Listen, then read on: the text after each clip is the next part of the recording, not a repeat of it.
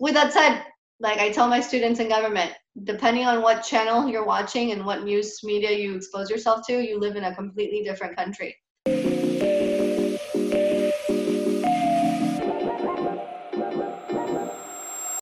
So, welcome back to episode 16 of The Nest. I hope this episode finds all of you healthy and happy. Today, our guest is Miss Maldonado, who teaches AP Gov here at the school.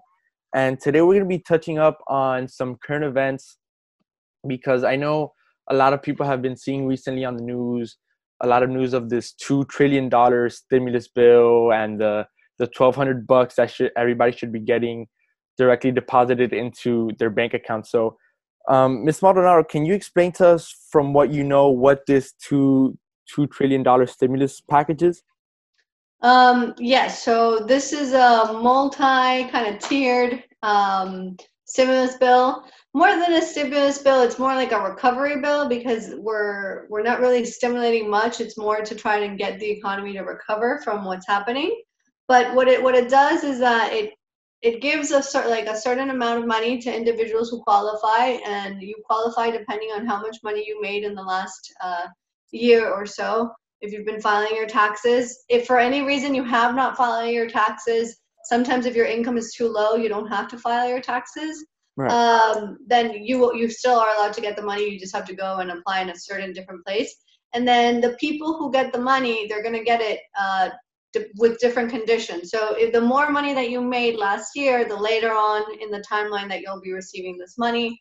Now, if you filed always on a timely manner and you always have direct deposit, those people are going to get their money faster just because IRS already has the whole kind of integrated system. So it kind of varies from there to there. The bill also has increased the unemployment benefits, so the amount of money that different people receive when they claim unemployment, which is big because it's been a while since Congress decided to increase the amount of money that you receive for unemployment benefits. So that's kind of a big deal. And then also it included a package of like a certain amount of money that was to be given to banks for them to give small business, so small business loans, and at a very kind of accessible interest rate that would help different small businesses get access to money now, money that they don't have that could be used for any purpose. That's one of the great things of this. There's not a lot of strings attached to what you need to use this money. And kind of we're giving you this money so you stay afloat because everything happens so rapidly. Right. And how of this recovery bill would you say goes directly into the pockets of the American people, and how much is it sort of like a corporate bailout in a sense? So that's actually a great question. Well, the money that people are getting directly deposited in their accounts, that $1,200, that's going 100% to the pockets of people. Now that, it's been about a month since the bill originally passed, and the first round of checks were released about 15 days ago on April 15th. And now that that's happened, a lot of people have begun to critique because they've said, look, there's people getting the money that don't really need the money or shouldn't receive the money. Like there's people that are still getting paid and yet they're still getting the money. So, kind of asking government to hold people that don't really need it more accountable so that more people that do need it get more money perhaps in the future. And then as far as small business loans go, that's kind of been the biggest, I want to say like a fallout of the stimulus package, because there wasn't a lot of detail into what is a small business or who could qualify as a small business to access this money. And so what ended up happening was large corporations, Shake Shack, the other one's, I think it's either Pure Belly or Pot Belly, I can't remember the name, but it's like a sandwich company also. Large, national corporations that have many stores, definitely have more of a base, took a lot of these funds, and then when real kind of mom and pop places wanted to go and get the money or have access to this, there was no money left. Okay, it took about 10 days for all the money that they had allotted for small business to be taken. And what we're seeing now is a lot of this money was taken by things that you or I would not necessarily think of as a small business. Right. So the government's received a lot of heat in that sense because what they want, or congressmen have come out to say, we have to get that money back. We have to make sure that those companies return the money. This is meant, for the small restaurant down the street that really doesn't have any backing or any big, large corporation to help it. Right. And a lot of people right now are arguing that what's the point of a recovery bill for the economy now when we don't know when the economy will recover? So do you think with the amount of money that was kind of quote unquote given out to these corporations and small businesses, do you think that's enough to kind of keep the economy more or less afloat for the rest of this pandemic? Or do you see us having to go back into the treasury and kind of bail everybody out again in the near future? It's looking more and more like we're going to have to do it again. Actually, the second bill for small businesses only already passed. So they already made more money available for small businesses. Now there's more discussion about should people get an additional, check in the mail kind of to help them out. To be honest, I'm kind of glad you asked this. I had a student ask this today in class. The thing that's happening here and since it's new territory, in a normal other recession, you would kind of impose these kind of ideals and they would work out naturally because people would continue to consume, continue to spend, they would have money, and there wasn't kind of this air that we have now that's really making us afraid to invest. So like I was telling my student today, if I get another check in the mail, it doesn't necessarily mean I'm going to spend it as if it was another like normal situation. I think what's different about this pandemic is that people are afraid overall. So even if they have the money, people are thinking, well, what if something else happens to me in the future? I'm not going to spend it. Or, if you want to give out money to people so that they continue shopping or they continue to stimulate the small businesses, I don't know how many people are going to be okay with going to a restaurant once everything opens up, even if they have the money or the time or the ability. I think this is a new monster in that there's a lot of different kind of small ifs, what ifs, that really make a difference. So in this case, yeah, you can give me another $1,200 check, great, but maybe I'll decide not to spend it at all. Maybe or I'll just make sure to keep it just for utilities and fixed expenses. Right. And maybe, I'll buy a few things I want from Amazon, but it's not going to be the big expectation that we usually have when there's another type of recession that's more economically led, like the 2008 example. That this is a definitely new territory, and I think economists are also making that realization. The numbers of unemployment are so high, and it all happens so rapidly. Like it's not going to be a couple months before we get back to normal. It's going to be a few years at least. Right, and you kind of lead into my next question because recently we've seen the conversation kind of swift, especially with the $1,200 check and candidates like Andrew Yang who've kind of been promoting this idea of a UBI. Mm-hmm. Do you think a for those people who don't know what a UBI is, it's a universal basic income. So, do you think a plan like a UBI would kind of be sustainable for the rest of this pandemic, or is it even sustainable at all in the United States? Okay, so this is definitely a really good kind of quote unquote hands-on experiment with universal basic income, but I think that the types of countries that have successfully implemented, and this hasn't been done completely 100% countrywide, it's done in different provinces, mostly in like socialist countries, or not even socialist because we use the word socialist wrong, but more social kind of capitalistic countries like Norway and Sweden, and these countries have implemented that in a way where it's been a basic income for provinces, okay, to have, and it's worked wonderfully in these places, but you have to understand that these countries also have a huge percentage of income that they're receiving. So they can provide income for their citizens because the country itself is receiving a lot of income on their end because of the high taxes. Right. So right now, the country, first of all, we have historically low taxes, okay, in different sectors, okay. Corporate taxes, personal income taxes have been very low. And the country's already in debt, so we're already spending more than what our income is.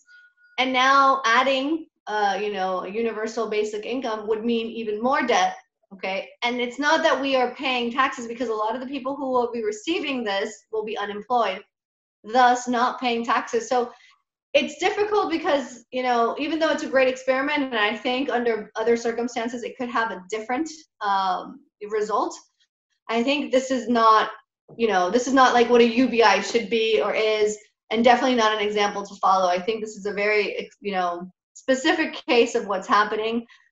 Is it sustainable? Absolutely not, just because we're not making the money. Now the U.S. is at a privileged position in that we have access to money that other countries do not, just because of, the fact that people trust us, the fact that, we have always been good about quote unquote paying our debts. So in the world credit rating system, we do get loans easily. We do sell bonds, and even if our bonds don't pay a lot, people still want to buy them because we're a safe country. This doesn't necessarily happen in places like Argentina, where people don't really trust the country to pay back its debt. So even if you offer them a very high interest, people are not going to buy from bonds from Argentina. So we do have access to money. That's why we can continue going into debt. Our debt is ridiculously high. It's, historically the highest debt we've ever had.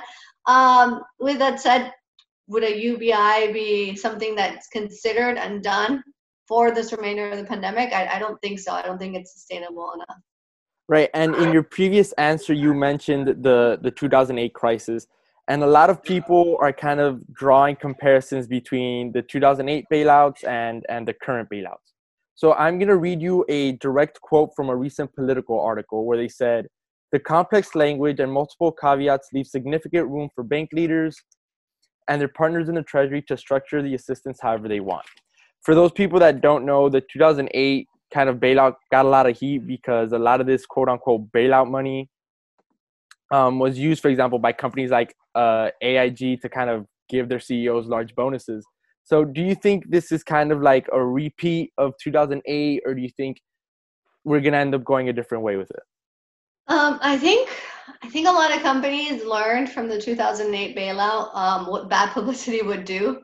In that sense, they did abuse the money and the help that the government gave them. They every company repaid its debt. They all took the money in the moment, and they definitely repaid their debt. However, I think in the situation where people were really suffering, where some people lost all of their savings, all of their retirement funds, and then to find out the government was helping bail out an institution that later decided to use the money in extravagances, that really was hurtful.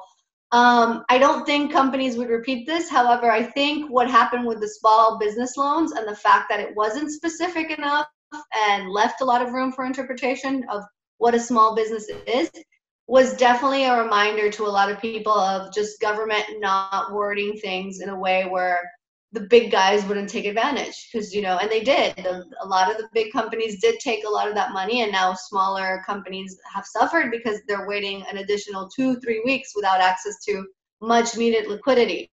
So yeah, I don't think big companies, especially banks, because they remember what the bad rep was, and it's taken them a while to get over that. But I definitely think companies like Shake Shack, I mentioned before, they're going to have a hard time coming back from this one, especially to the people like you who are well informed and know what's happening. And what do you think the state of not only the economy, but the state of the political discourse and the state of the country as a whole will be once this all kind of blows over?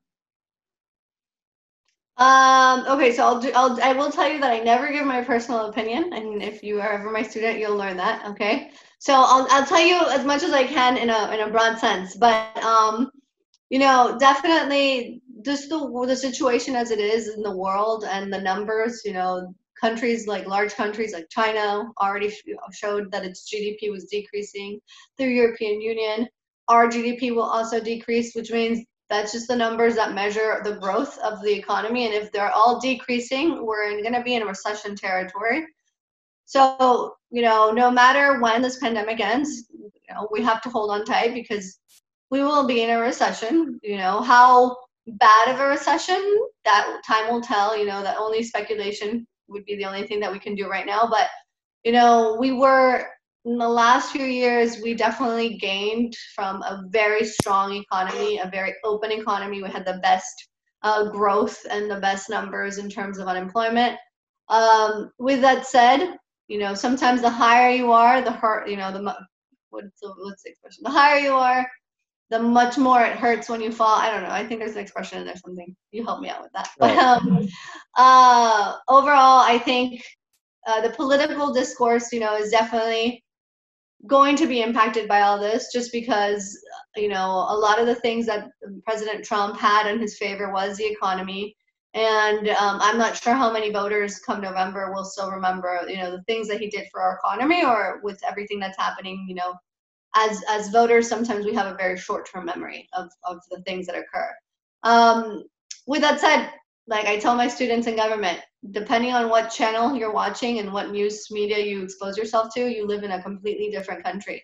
So it's important to, ensure that everybody who will be a voter, everybody in general, especially those who vote come November, are well informed in both sides and are well informed in everything that's happening, and that they're not selectively exposing themselves to one, news source. Right, and you mentioned November, and it's very it's been brought up a lot, especially recently with the primaries, that there is in fact an election coming up, and what the right way to handle this upcoming election is. So how much of an impact do you think the pandemic is going to have, not only on turnout, but on results? That's a great question. So I'll be honest, I think because states are the ones that organize the election in terms of, how far in advance early voting can start, what are the times of the polls, how many polls will be available. Each state is going to have definitely a chance to really heavily influence the election, depending on what kind of accessibility they decide to give. Most recently, there was an election for a judge in Wisconsin that gathered a lot of traction because, a lot of the people did not want to go out and vote in person, and they were trying to see if there was some kind of electronic way to vote. But obviously, with electronic voting, there's a lot of weaknesses where you can say, well, did someone hack into the data? Is this actually the vote? Is this true? How can we make sure that it's safe? I think that most states, if things continue to be the way they are, I think they're going to definitely start maybe voting earlier than the usual deadlines. Hopefully, at least, so that it gives people more time, and maybe in a more organized form where, you have to make an appointment to vote, and that way that you prevent the lines from taking place. Definitely it's going to be interesting to see. It has a chance of, really reducing voter turnout, just because a lot of people are afraid and don't want to, put themselves in situations where Right. there will be a lot around a lot of people. In the Wisconsin election, it was a Republican incumbent, and the Republicans pushed for the election to take place. And to their surprise, a lot of Democrats went out and voted, and actually the incumbent lost the position. So the Democrat nominee judge ended up winning. So a lot of people are wondering, is the GOP going to push for an election? Are they going to try and, make it more available? What's going to be best for them? Because they are the incumbents, and they are the ones that want to kind of hold on to power. Right. And I also want to bring up something else that's been kind of in the news, which is the whole situation with the post office. So if you could kind of explain to our viewers what the argument might be for kind of letting the post office kind of deal with it on their own, and what the argument is for bailing out the post office. So the post office is one of the government corporations that the U.S. has. And I'm not sure if people know this, but for years now, the post office has been bankrupt. We've had a model where the post office has not made money for some time now, and they've tried different approaches. They've changed the CEOs, they've changed the people like the management, just to try and see how we can get it. But every time they've raised postal rates, it's, always there's a negative backlash, because one of the things you want to make open and available to everyone is the mailing service. So if you make it too expensive, you're no longer making it available, right? So I guess what some people are asking is, should we have some kind of privatized mail system, or do we continue to help the post system and mail it out? I don't know, to be honest. I don't know enough of what the government, is discussing or saying at the moment in regards to that. I do know that it would definitely be emblematic if we go from a public postal system to a private postal system, just because the U.S. Postal Service has been one of our longest corporations, if not the oldest. So I don't know if that answered your question. I apologize if it doesn't, but I think that it's sometimes you, as a government, you have to make tough choices, and I think this is one of those choices that the president, Congress has to really decide. Is this something that we continue to help bail out, or is this something that we're going to have to pull the plug and privatize. And it's not just the postal service. There's also been discussions within Social Security about that. Is that something that we should privatize? And that's definitely something that my generation and your generation is definitely going to be affected by, because, if Social Security is privatized, what does that mean to the money that we're supposed to be guaranteed by government? There's a lot of holes and gaps to fill in. Right. And how much of a role do you think the presence or lack of presence of the Postal Service would play in November? In November and the elections? Well, the elections, we can do absentee ballots, which, definitely we need the mail for that.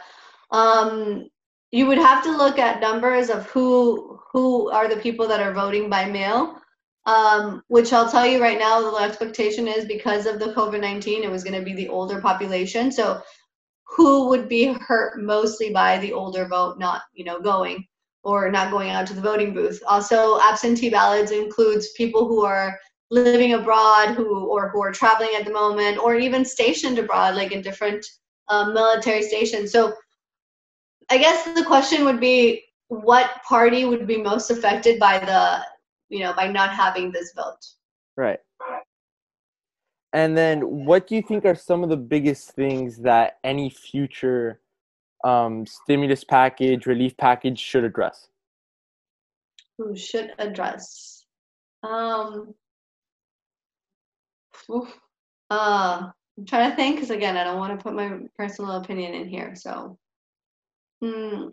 I think there definitely needs to be a discussion on unemployment benefits, which they did get improved, but I think the unemployment is going to take a long time to recover. And what are different incentives for people to continue to do this? I think education, like loans, a lot of you are going to, or not just a lot of people who are going to be finishing college in the next few years, they're going to be entering a very difficult job market.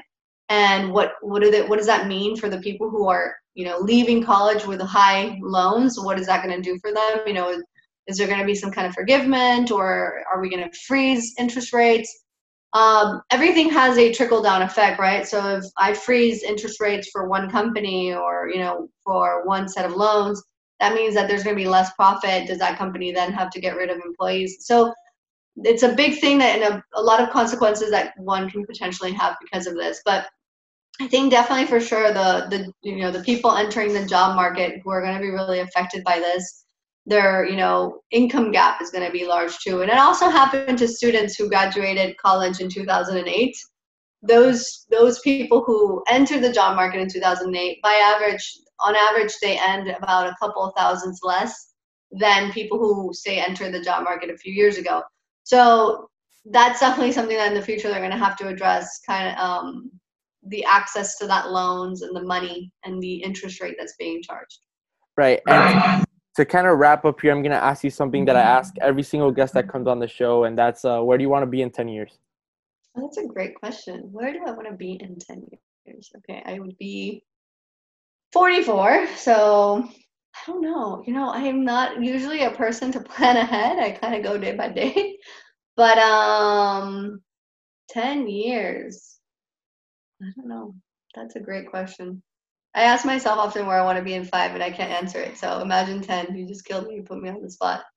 I know I want to be teaching. I really do love what I do, and I'm lucky to do it. And I love the school that I work, and everything that has been happening and continue to happen.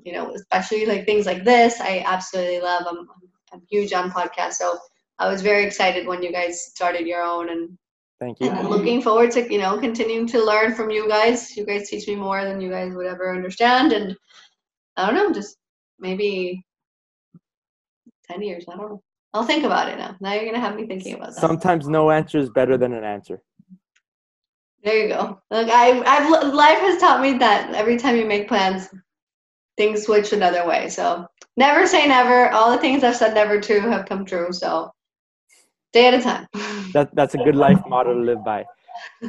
Thank you guys again for tuning in to this episode of The Nest. We hope you guys stay healthy, leave toilet paper for others, and we'll catch you on the next episode of The Nest.